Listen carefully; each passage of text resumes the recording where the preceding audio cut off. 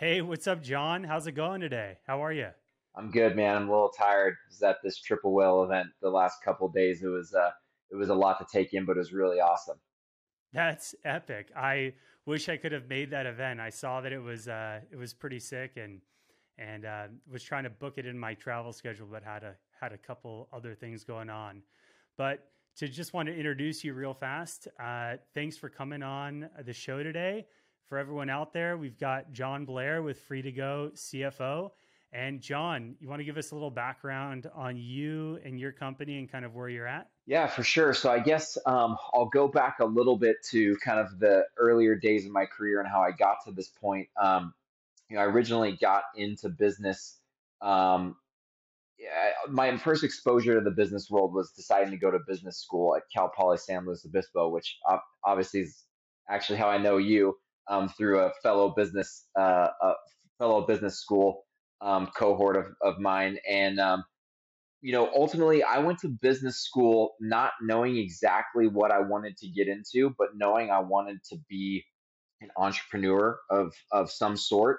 I've always been very entrepreneurial. When I was a kid, I started my own skateboard company when I was like 8 years old, making my own stickers out of clear tape and Avery printer labels, spray painting my own decks with different designs. Always very entrepreneurial, always the leader of the pack, getting groups of kids to come together to do crazy things like go build bike jumps or do create like our own skateboard contest and with prizes and stuff like that. And so I knew I wanted to be an entrepreneur. I didn't know what I wanted to concentrate in, but I'm like, I'm going to business school. So got to Cal Poly year two.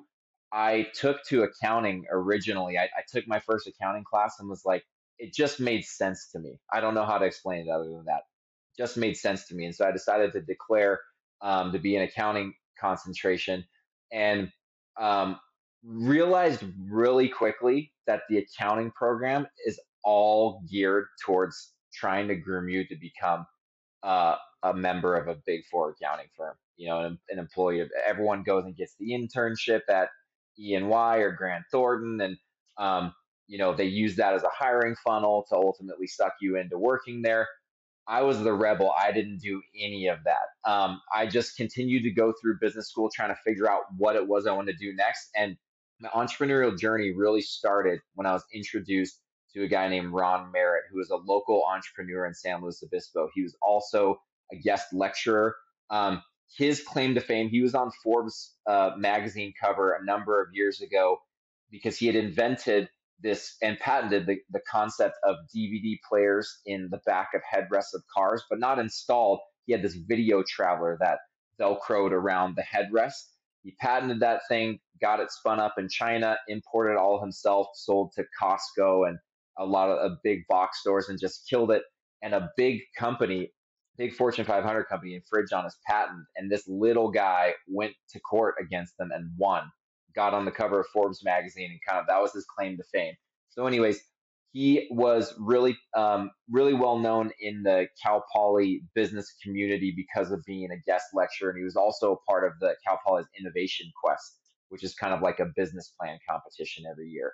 And so I got introduced to him through a friend in business school because he was looking for a bookkeeper for his latest business, and that was when I think it was the end of my third year of college. So I still had 2 years left in school, and I started working as a bookkeeper for this local entrepreneur. Turns out that it was bookkeeper and everything else. I was logistics manager, customer service manager, marketing manager, and it was just like I was his right hand doing everything that he didn't want to do or couldn't do. And he was just he taught me, he always told me, John, listen, don't waste your time working for giant companies. I've done it before. It's terrible. It sucks the soul out of you. Like it just is no fun. He's like, all you got to do is figure out how to solve a problem. If you could always be thinking about solving problems, you're going to make it on your own, right? And he showed me firsthand how to solve problems in the marketplace and get people to pay you for it. He was a former electrical engineer, and so he would just find these little niche products. I'll give you a quick example. Nothing sexy. This was back in like 2007. So projector TVs were that technology was kind of big because that was a way to get like a big, projected like, movie or video game, but actual screen TVs hadn't fully caught up to that yet, right? And so he found this hole in the market where no one was making a $200 projector that was really easy to use, that like an older person could use really easily, right? It was all geared towards like the techies. So he went and as electrical engineer designed his own little $200 projector, went to China, sourced the manufacturer, started bringing containers over and selling a bunch of it himself, partially direct to consumer on his own website, and then partially through like other retailers that cater to that demographic, like QVC, right? Another old magazine catalog called Heartland America. And so, anyways, I was all exposed to this in my last 2 years of school. And that's when I got the entrepreneurial bug. And as fate would have it, he was a judge in this thing called Innovation Quest, which was effectively a business plan competition.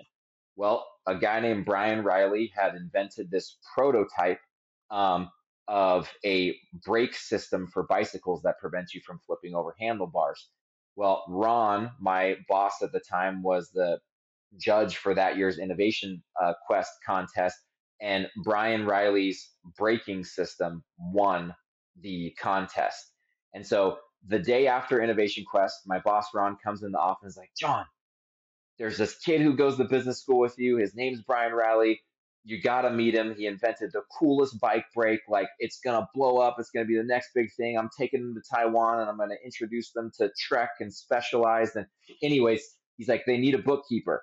So he introduces me to Brian. And lo and behold, that was the start of what's become kind of like the cornerstone of my professional experience, which was being on the founding team of a company called Guardian Bikes.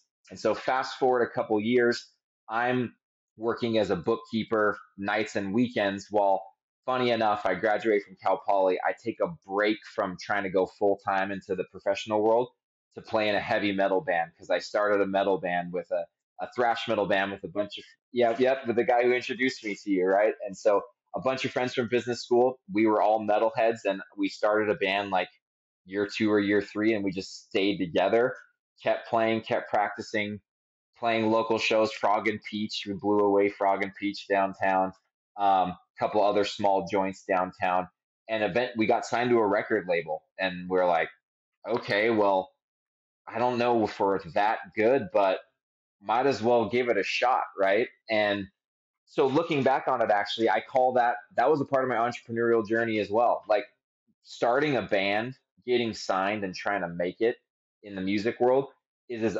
entrepreneurial as it gets. Like, Yeah, it's building a brand, right? From the ground up. 100%. And so I spent the next 2 years recording a record, going on some small tours, playing a lot locally. If anyone listening is a metalhead, our biggest claim to fame was opening for a band called Fear Factory in San Diego, and we did actually get nominated as like Hard Rock Band of the Year to like the San Diego Music Awards. We didn't win, but all the while I was still moonlighting doing accounting and finance for Guardian Bikes on nights and weekends.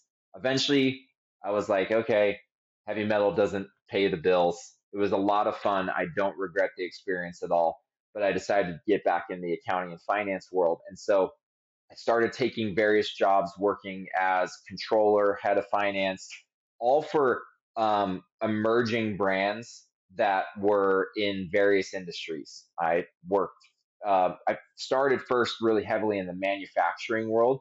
And what was great about that is that it just really got me in tune with how products are made, like what drives cost in a product before you even get it in the door and it's like sellable, right? I actually worked as the controller in a factory that was in Costa Mesa, California, and walking out onto the factory floor and seeing how raw materials come in and get transferred in the machine shop and then sent to a plating shop and then from there to assembly.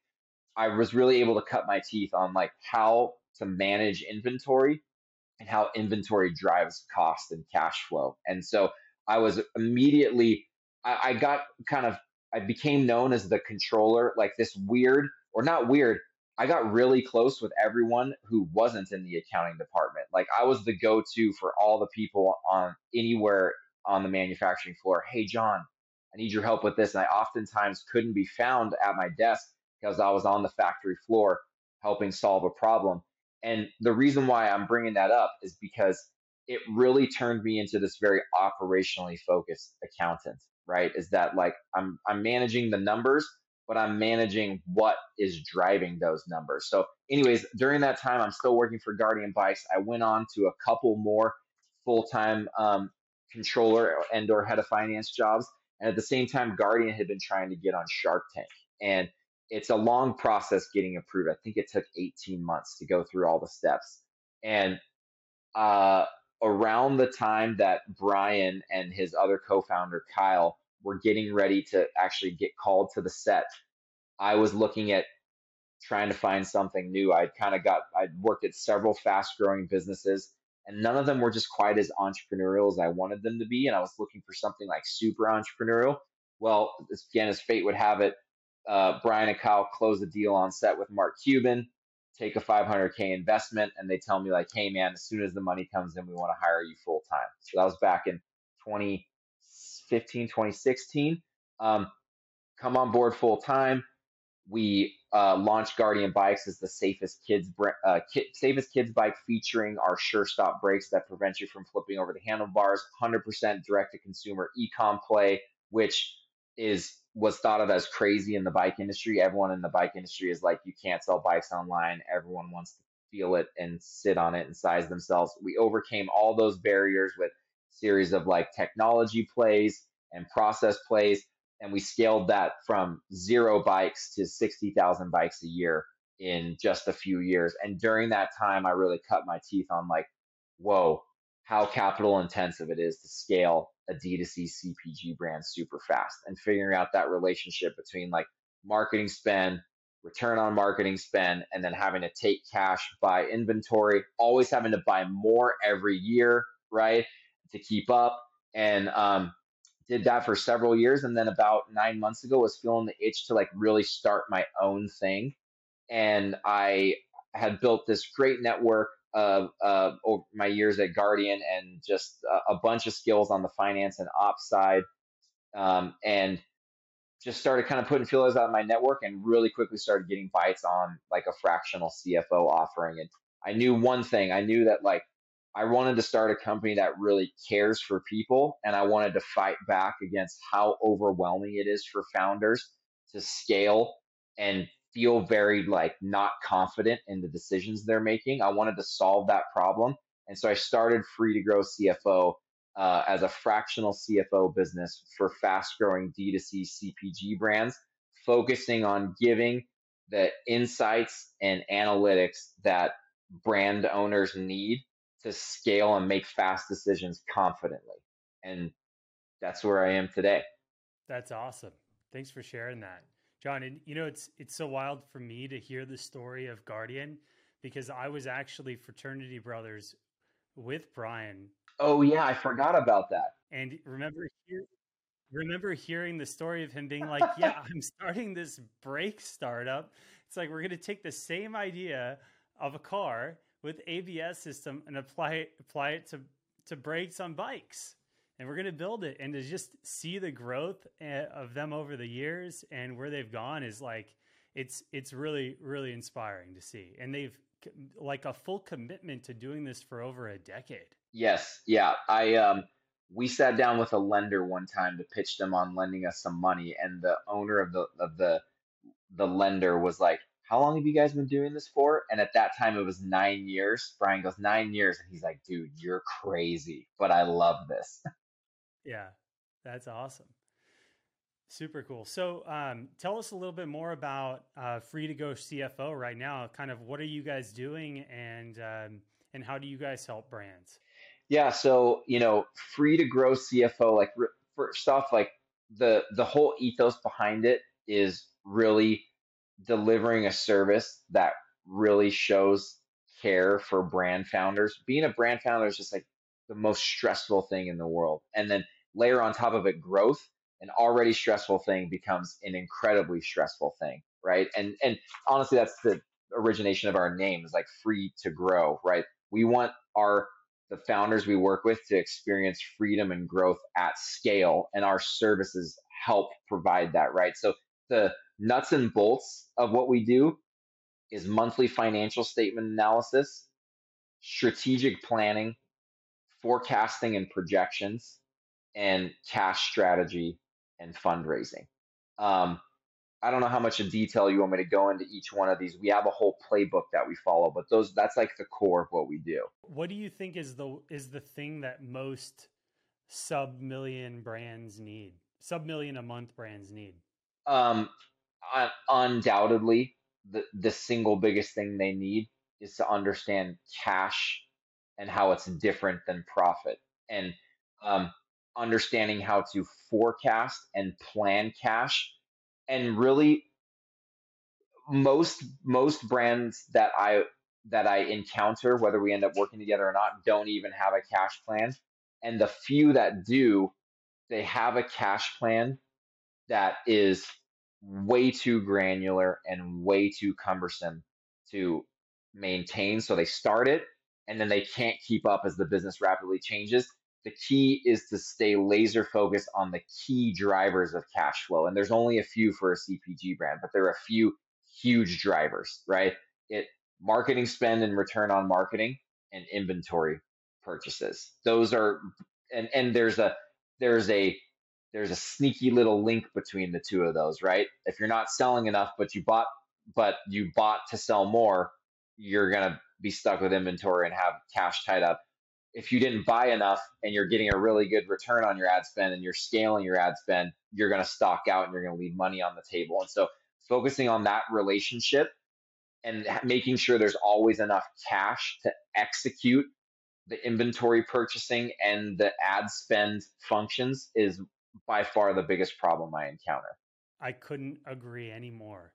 From being on the marketing side, Yeah, for sure. working with brands, it's like there's that fine line between overbuying and turning your warehouse into a bank with just dollars on the shelves, and then having those light speed, time frames where it's like we have 6 weeks to 3 months where things are just working so well with return on ad spend, acquisition of new customers, product market fit, virality, repeat customer rates, where you just have to double down through those times. So it's forecasting for both of those. Yeah. Yeah, and the thing that accentuates it, seasonality really accentuates that challenge that much more. And that's Guardian Bikes, my experience there, it was like the ultimate test of figuring out how to manage those variables of cash flow, inventory purchasing, marketing spend, because CPG, like consumer products in general, have a seasonality because of like just consumer spending changes throughout the year. But then bikes have even more accentuated peaks and valleys because no one buys bikes in the winter when it's cold. They buy it all in the spring and summer, and then not again right before the holidays, and then crazy in the holidays. And so, like you said, you have these short windows. Like we actually figured out at Guardian that during the holidays one year, over a 6 week period, we did 50% of our revenue for the whole year. And that's like you mess up that 6 weeks and that's your whole year. And so the care that goes into the purchasing, the ad spend plan, and the cash flow during that time is just like it's painstaking. Also making sure you have the right people on the team during those 6 weeks, and to make sure they've been planning for the last 12, right? To get ready for it, because one person takes their foot off the gas or doesn't have their head in the game, and it's showing up to play with with the wrong team or the wrong resources. Totally. And you know what? You bring up a good point because I would say that by far, even though we do financial statement analysis, strategic planning, and fundraising, we spend most of our time with our clients on forecasting and projections, not because the numbers that we forecast are always right. Rule number one of forecasting is your forecast is wrong. it's the act of planning, right? And getting a group of people together to plan and say like, hey, to make this number happen, we would have to do this and this and this. And if this doesn't pan out, would we be able to survive if this or this or this happens? And do we have the right people? Do we have the right creative that's ready to roll? Do we have right? And so we spend a lot of time actually as the result of forecasting and projections and the process, the recurring process we put in place, the result ends up being that our clients learn how to plan. And that's actually the most valuable thing.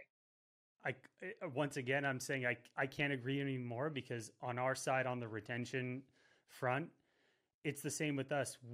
We're planning out campaigns, 30, 60, 90 days in advance. And, I have to say for a lot of these, I'm sure it's similar to you. A lot of these smaller brands are like shooting, they're shooting as fast as they can, right? And for them to stop and plan is difficult. And it's like a paradigm shift that needs to evolve in their thinking because they're like, I got here by just throwing a bunch of shit on the wall. And it's like, if you're gonna go where you want to go, you have to evolve because the things you did to get where you're at today are not what's going to get you to where you want to go tomorrow. It's the same thing. Like for us, you talk about that 6-week window. We started planning out holiday and Black Friday back in June, and then we presented everything to our clients at the end of July and early August, and started working in campaigns in September. And in some of our workspaces with our clients, it's like I can go back and see we need to get this approved, we need to get this approved, we need to get this approved months in advance. And it's like it's I feel like the roles we're in is a lot of business coaching as well. Even though we're done for you services, there's coaching to just change the paradigm in the mindset of the business owner and the founder, to let them know planning is essential. If you don't plan on all aspects of your business, you're waking up every day like a chicken without a head, running around trying to herd cats. And if we're doing that, you're losing. 100%. It's funny that you mentioned that because that's something that I've only been at this on the free to grow CFO side, the consulting side of the table for 9 months now. And one thing that I'm really starting to see clearly in the brands that we're successfully helping is that this coaching aspect you speak of. Yeah, we have output that we give them, we have deliverables we give them, but what actually is helping them the most is they're actually putting some process and systematization in place that they didn't have before, right? And it's like they start running off a system. Like we have the same meetings every single week. We review the same KPIs. We use these thresholds to make decisions, right? Whereas before it was just kind of like founder and his ad buyer would talk and be like, hey, do we need to kill that? Like, do we need to crank that? Do we need to do that? And now it's like, well, you got operations who's ordering inventory and finance who's looking at cash flow in the same meeting. And we're making a lot of those decisions about what to do with marketing with all those people at the table. But there's a process. We come together every week and we look at the same things. And so anyways, the process that gets put in place, the framework is actually one of the most important things.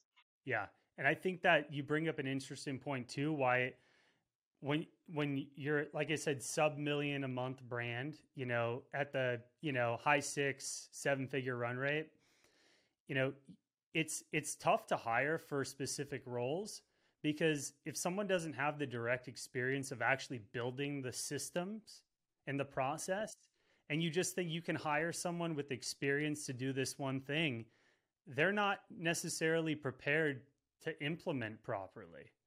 Versus hiring you're like, this is the system, here's the process, this is what we're doing. There's no other way to do it, right? Yeah, it's 100%. Like I've realized recently that um, where we sit in terms of like where we're really valuable to the brand is that point in time when you need a CFO, you need CFO expertise and you need systems on the finance side of your business, but you cannot afford like a 20 to 30K a month full-time CFO. but your bookkeeper doesn't cut it. They don't know these things. A lot of times, if you even have like a controller, they don't know these things, right? And Or an accountant whose main priority is really just handling tax. 100%. Another one that I hear all the time is brands will have like a mentor or someone with like that's business experience in another field, and they trust this person and they're coming in to try to make financial decisions for a D2C business, and they've never done anything in D2C before. So they're like the worst person to talk to, because when you're dealing with buys in media and resources, like you said, cash flow is king. It is the number one thing that will make or break the business every single day. There's profitable businesses that have no cash all over the place. A lot more than you think, and actually even a lot of brands that are a lot bigger than you think. I'm talking brands doing 50 to 100 million a year in revenue that don't have their finance game together. And there's a book that I recently read called Simple Numbers, and the guy who wrote it has this quote that he keeps saying over and over throughout the book. It really hit hard with me. He says, opportunities come to those who have cash, right? And it's totally right. Is that like, if you want to be opportunistic and you want to capitalize on opportunities, you've got to have cash in the bank or access to cash somehow, right? If you don't have, I mean, a recession is a perfect example. Most people don't profit off of a recession because they don't have access to cash in a recession. But the ones that do, the opportunities just fall into their lap, right? I couldn't have said it better myself too. I'm sure, just talk about personal finance. What has everyone been saying for like the last year and a half? Don't hold on to cash because it's going to go down in value. It's like those same people that told you to put money in the stock market and crypto. They're not talking right now, right?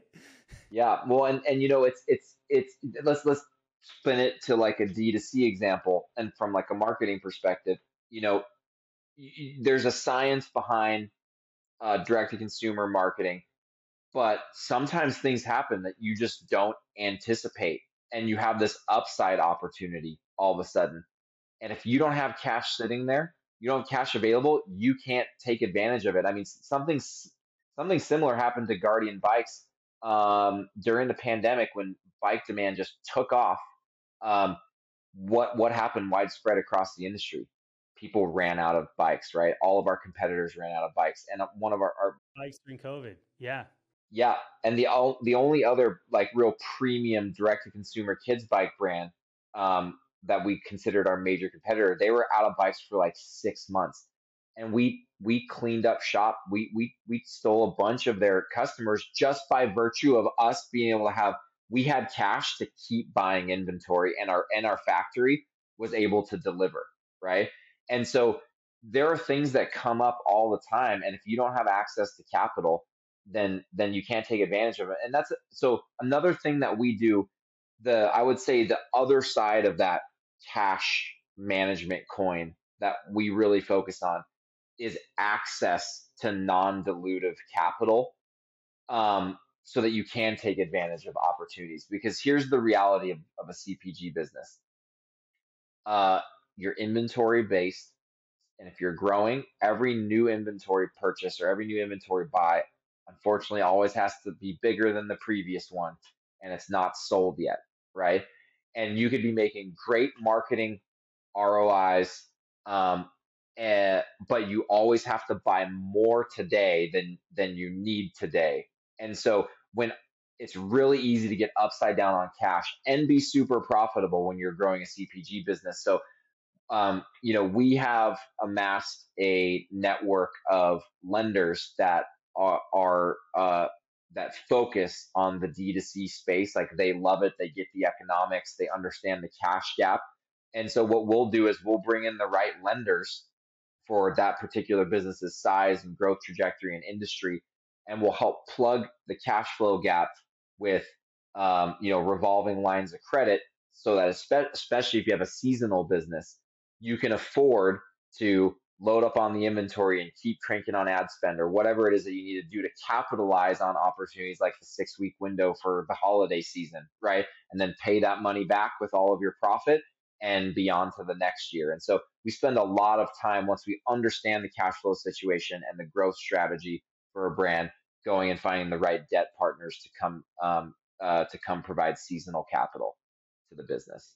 Are there any like I'm curious, are you guys using any of these debt partners like Wayflyer right now with your clients? I'm curious what you think about those. Yeah. I do not like them at all. I've tried working with them before, and them as a company are great. In fact, I've met one of the founders of Wayflyer when they first like raised their first big round. He was the one doing all the sales. Really nice guys, super smart guys. I think they're from Ireland. They have cool accents. They sound pretty rad when you talk to them on the phone. But the problem is, and this is actually something that a lot of these, here's where they've excelled.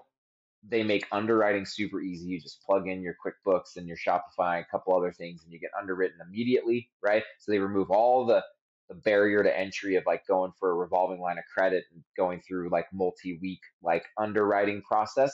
So they remove that barrier. But what most brand founders don't understand is that, let's say they give you a $300,000 advance, you only have $300,000 the day that you borrow that money, and every day after that you have less because they start taking a rev share. It's essentially like a bank loan. Here's the problem for growing brands. This is the real kicker. This is why we can never use them at Guardian. They underwrite on your history, your sales history, right? So they calculate a percentage payback based on historical sales. But if I'm doubling my revenue, I'm on my way to doubling revenue, I pay that loan back so fast, so much faster than they have in their underwriting model, that I had that money for a second, basically. But they still charge you a fixed fee up front. And so actually most brand founders don't realize the effective interest rate ends up being like 30, 40, 50% annualized when you do the math. So it's like don't use them unless you can pay it back in like a couple weeks or a month, It right? actually the it's counterintuitive to in some ways to a lot of people, is that you want to pay it back slow because they charge you a fixed fee. So like, let's say it's a $5,000 fee.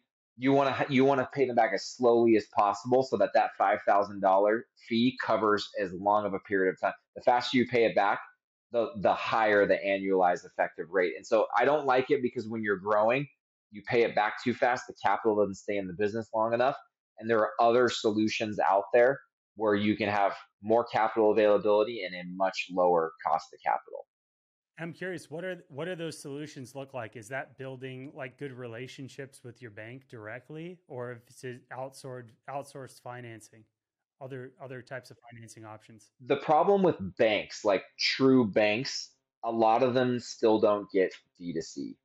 They're just light years behind. And the problem for a lot of D2C brands is they're new. Their growth trajectories, like when they're growing, are massive, and they don't have a lot of history. And most of the banks like 3 years of like history on a tax return, right? Which most D2C brands don't have when they're growing super fast. So that kind of nixes like banks off of the map. What there is are these non-bank lenders. There's several out there that I've developed really great relationships with over the years, and they've niched down to primarily focus on lending to D2C, and they're filling that gap. Like they don't underwrite on tax returns. They underwrite on cash flow and or an asset base. And when I say an asset base, that means like I can actually take a brand that's losing a little money or is just breaking even, and I can go get them a loan because their inventory is seen by these lenders as something that's available to secure a loan. So they'll give them a percentage of that as a drawdown. Very cool. I'm curious, what type of rates are these loans going for? So it depends on multiple factors, but I'd say like range wise, you're looking at typically all in, including all fees and everything. It that typically like low, low to high teens. And I know that's kind of like a wide range, but it depends on a lot of factors. It depends on how much of the capital you use, how risky you are in terms of like how profitable or unprofitable you are. But you can usually get 13 to 19%, let's say. Also, another question for you. Now we're talking about financing, and I'm curious on question for you. What is the best credit card for a D2C brand to be using for their paid media? If you're spending 50 grand to 150, 200 grand a month, what would you recommend? What a pain point, man, with every brand that I work with that's scaling. I've got one brand right now that is literally spending 2 million a month on Facebook with a 2.5 ROAS, and we are the founders complaining about their credit card constantly. To be honest with you, I think this is an area that's ripe for disruption. Amex at one point used to be the go-to, but they have really changed over recent years with like they claim to have these cards that are no limit, but all of a sudden your Facebook account will just stop because they've cut off the credit card at this phantom limit and force you to make a payment. And so at one point I would have recommended the no limit Amex cards, but I keep running into problems with them over and over again. There are other solutions like Brex that are Brex is pretty good because they're very transparent about what your limit actually is. Um, but it can be hard to get as much of a credit limit as Amex claims to give you. Um, and then have you ever heard of DashFi? I have. I've heard of Dashify, and there's also Parker too. That's I've heard of. That's been getting some popularity. Have you heard of them? I haven't heard of them. I'm in the middle of diligence with a client and on DashFi, and the thing that's appears to be a little wonky about DashFi is that they actually do take a security interest and they tie up some cash as collateral. And so, depending on your situation, it may not be doable. But I will tell you, like the short answer is that this is still a huge problem out there that I have not seen adequately solved, especially when you start getting in a situation where you're spending seven figures a month. It is a huge pain point. Now, I will say this: our VP of marketing for that client, I was talking to him about how I showed him an analysis of like, hey, listen, man, literally this is how much cash is coming out of the business by us not being able to finance all of our ad spend until the credit card statement closes. And it was like $1 million, right? That was coming out of our bank account too early. So he went to Meta and he negotiated with them net 30-day payment terms. You have to be a big spender. You got to be a big account and actually have an ad account rep that's got some pull. Yeah. Exactly. But you can, when you get to that point, you can actually get net 30-day terms. And that is a huge cash unlock. I mean, we just got that. That's literally no joke on average daily balance value. That's going to put $1 million back into the company, which is just like, I mean, that's just a huge number. And another question for you: what is how has it been working with like Mark Cuban in that investment with Guardian Bikes and just working in his environment? So working with Mark was surprising in a number of ways. Like I'll say, first off, he's incredibly responsive and he owns so many different companies. He owns dozens of Shark Tank companies. He owns dozens of non-Shark Tank companies. He does all of his work through his Gmail account, and he literally responds to every single email that you send him. And I mean, he'd send us emails at 1 o'clock in the morning Central Time, and he's not gonna get in the. You have to be really strategic with Mark. That you got to give him like an executive summary, right? Like he's on his phone, he's smashing through tons of emails. He's not. You can't give him all the details, but if you set up a problem or a dilemma, he'll weigh in. And if he has someone in his network that he thinks you should talk to, he'll just CC them and be like, talk to this guy. I think he can help you. And so there were several things he helped us pivot on throughout the life of Guardian Bikes. I mean, one, we were sure stop brakes before Guardian Bikes. And he was the one that was like, no, dude, we had this idea of Guardian Bikes and going direct to consumer with our own brand instead of being a brake company. And he really gave us the confidence to do that. In fact, hooked us up with some really high ups at Amazon to get started on Amazon Vendor Central. And that kind of helped launch. the brand at the very beginning through a, what was that program called? Launchpad, Amazon Launchpad. I don't know if that's still around or not, but so he think of him as like a really high level strategic advisor, and just like he would plug us in if he had someone he could plug us into. And even after I left, they reached out to me after I left, and wished me the best of luck, and thought that the problem that Free to Grow CFO is trying to solve was like a huge problem. And John Simon, who's like the managing director of the fund that runs their Shark Tank companies, was like, "Hey man, you're our go-to fractional CFO for any uh, portfolio companies who need help." And I've actually already worked with one, and so it's just really really cool, man. Mark is a solid dude. I've met him in person twice, and just like he's so, when you hear him talk, it's like, obviously this guy's a billionaire. He's like a business genius. But when you see him in person, he's just a dude, is what I always tell people. I mean, he rolled in the Mavs headquarters with just like some like workout sweats and a t-shirt, broken hand with a cast on it, and was like, "What's up, dudes?" Um, Really, really awesome guy, and just willing to.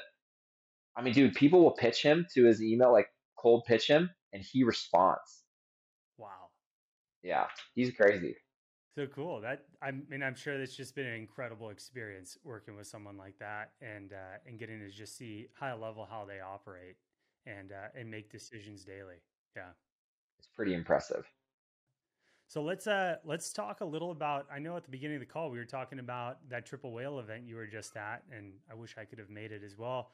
Um, let's talk a little bit about how tools like attribution tools like triple whale are helping you on the CFO end of things. 100%. It's funny, when I was at the event, I think I was the only like non ad or media buyer, VP of marketing, like creative director person there. And several people were like, "Wow, you're here." I'm like, "Listen, man, for a D2C, my focus is D2C brands. I was on the brand side before this. Like, if you don't understand your market, if you don't understand what is driving the plane right through the sky, you don't understand anything." So if I'm looking at the numbers, the financials, and I'm like, "Hey, we're not making money, or we're not hitting our sales targets," like, if you don't understand what is going on with performance marketing, then you literally, I mean, you're doing a disservice to yourself and the brand that you're working for. And so, it does, triple whale and tools like it do a couple things. One, just getting the data visibility quickly. Because like back in the day when we first started scaling Guardian Bikes, there was not triple whale. It's like pulling down Excel spreadsheets from Amazon Seller Central, and then pulling other ones from Shopify. And we built some of our own apps to marry up the data, and like Tableau dashboards and stuff. And like just having that just populate, and even just like send you an automated Slack message every morning. Here is your performance overall. Here is your marketing efficiency ratio for the company, and then all the different channels. It's just incredibly huge, because I'm, when I'm looking at cash flow and making decisions on how much, advising operations, yeah, we can afford this much inventory, or like, yeah, we can crank up ad spend. I get asked those questions all the time. Like, "John, can we afford to buy more inventory? Can we afford to crank up ad spend?" I have to go look at I'm like, "Well, what is our MER looking like?" I go look at those numbers so I can go, "Well, I see that our MER like really dropped throughout October, and we've been assuming it's going to come back in November. The first 4 days in November, we are cranking, and we're on pace from a daily perspective to hit 7 million in revenue." I'm like, "Yes, let's buy that inventory and let's keep cranking the spend." And so, like, I have to understand those numbers, or when people ask me that stuff, I would literally just be guessing. Totally. And it brings up another point where you're just mentioning MER, media efficiency ratio. What's a healthy MER for a D2C brand that's doing like 100,000 to a half a million a month right now? What do you like to see as a CFO? Let's say we had an AOV of somewhere between like, 100 to 125 bucks. We got a 75% margin on that. And we've got a CAC somewhere at around 35, 40. Like, what's a healthy MER? So it's funny. I was having this conversation earlier today. Um, it all depends on your gross margin and what I like to call your contribution margin before marketing. The higher that percentage is, the higher you or the lower MER you can afford to take and still be a profitable business, right? And so like I have one client that's got an 80% gross margin and their other variable costs before marketing are only 10%. So they've got 70% of margin before marketing. We can crank it a 2 MER, no problems. But I have other brands that are like that 60% contribution margin for marketing is like 40, and like 2 MER will put us out of business, right? Like I probably need to see at least 3, maybe even a little bit higher.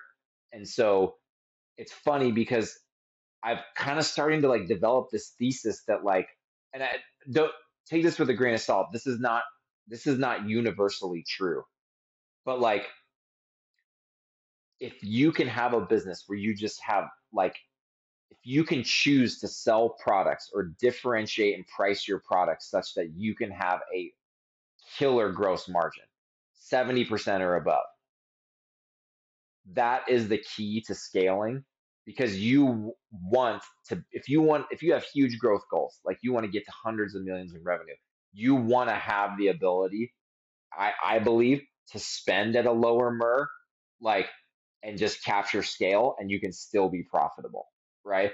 When you're dealing with 30, 40% margins, you can definitely still scale your brand. Like I've done it before, seen it before, but it makes everything so much harder, right? And so the answer to your question, the the higher your gross margin and ultimately your contribution margin before marketing spend is, the lower MER we can afford to take and still be a profitable business. And it just kind of opens up the playing field, I believe, from a paid media standpoint to be able to capture more customers because you can actually live with a higher CAC and still be a profitable business. So it's situational based on the business's margin and cost structure. Totally.